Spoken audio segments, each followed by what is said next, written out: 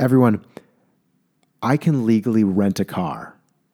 And I believe a car weighs more than a ton, and I know a ton is equivalent to 2,000 pounds.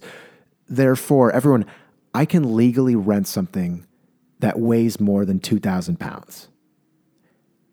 But I can't solve a Rubik's Cube. I can't do it. And you didn't actually need to hear that comparison, but here we are, we're talking about it. Everyone, I can't solve a Rubik's Cube.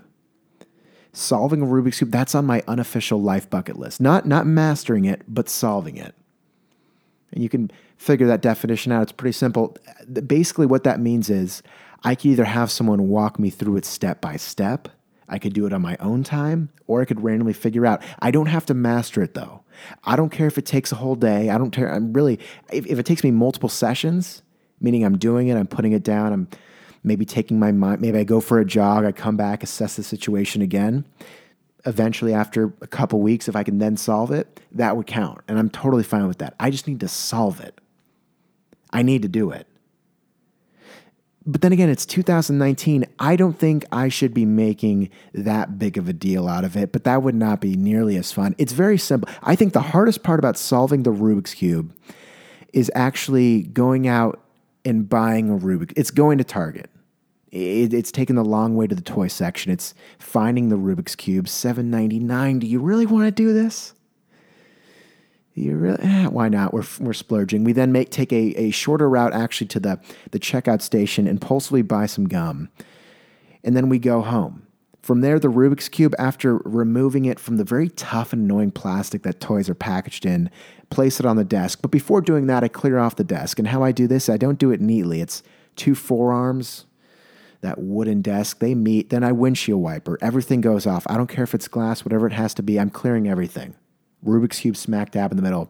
Now, here's where the real tough part comes. Again, solving the Rubik's Cube actually isn't that hard. The real tough part, I got to go to YouTube and I have to find a video that's not 15 minutes long, and it's not done by someone with an extremely nasally voice.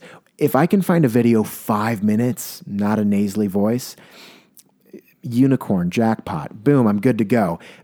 It's just tough. I don't know how deep in those pages I have to go. I really don't care about likes or dislikes at this point.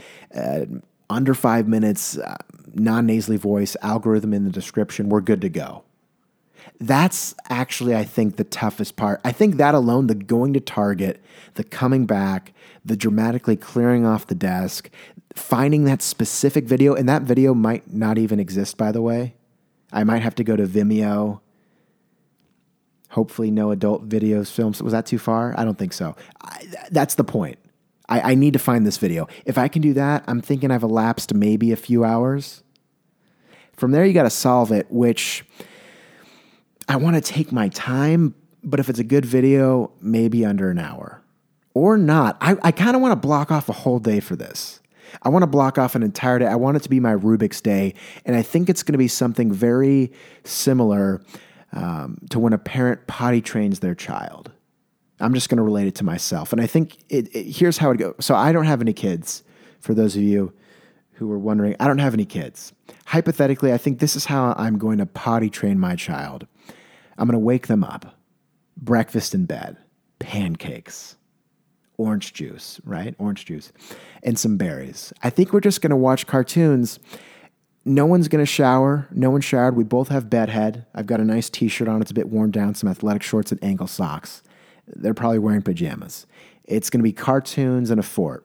It's going to be a grueling process. I'm going to do my best to be supportive. And I think eventually around 3:30, 4 p.m., that's when that's when they become potty trained. I think every child who's ever been potty trained, eventually the breakthrough happens around 4 p.m. It's a late afternoon thing. I don't think you become potty trained 5 p.m. or later, and I don't honestly think anyone's quick enough to do it before 2 p.m. I think the window's 2:45 to 4:45, that's the window. I think that's the window for me solving this Rubik's Cube. So I'm going to make myself breakfast, then I'm going to bring it into bed. I'll look over to my left, I'll see the Rubik's Cube on my desk. From there, enjoy the breakfast. I don't shower, bedhead, athletic shorts on. I'll find ankle socks somewhere. And I think I just watch as many videos until one actually fits with me. And then from there, I follow it step by step and I solve the Rubik's Cube around 3:30ish. I think that's when it'll be done. And it'll be annoying. I'll get frustrated. My hand will probably cramp. I might get distraught. I might think it's never going to work. But I think that's how it has to be done. This is not something I'm going to do after work. This is not something that I'm going to do spontaneously. Everyone, this is something where I'm going to circle a day on the calendar to achieve. Look, here's my thing. I've never actually rented a car, but I can legally rent something over 2,000 pounds. On top of that, I've never solved the Rubik's Cube. But I think it's time I change that.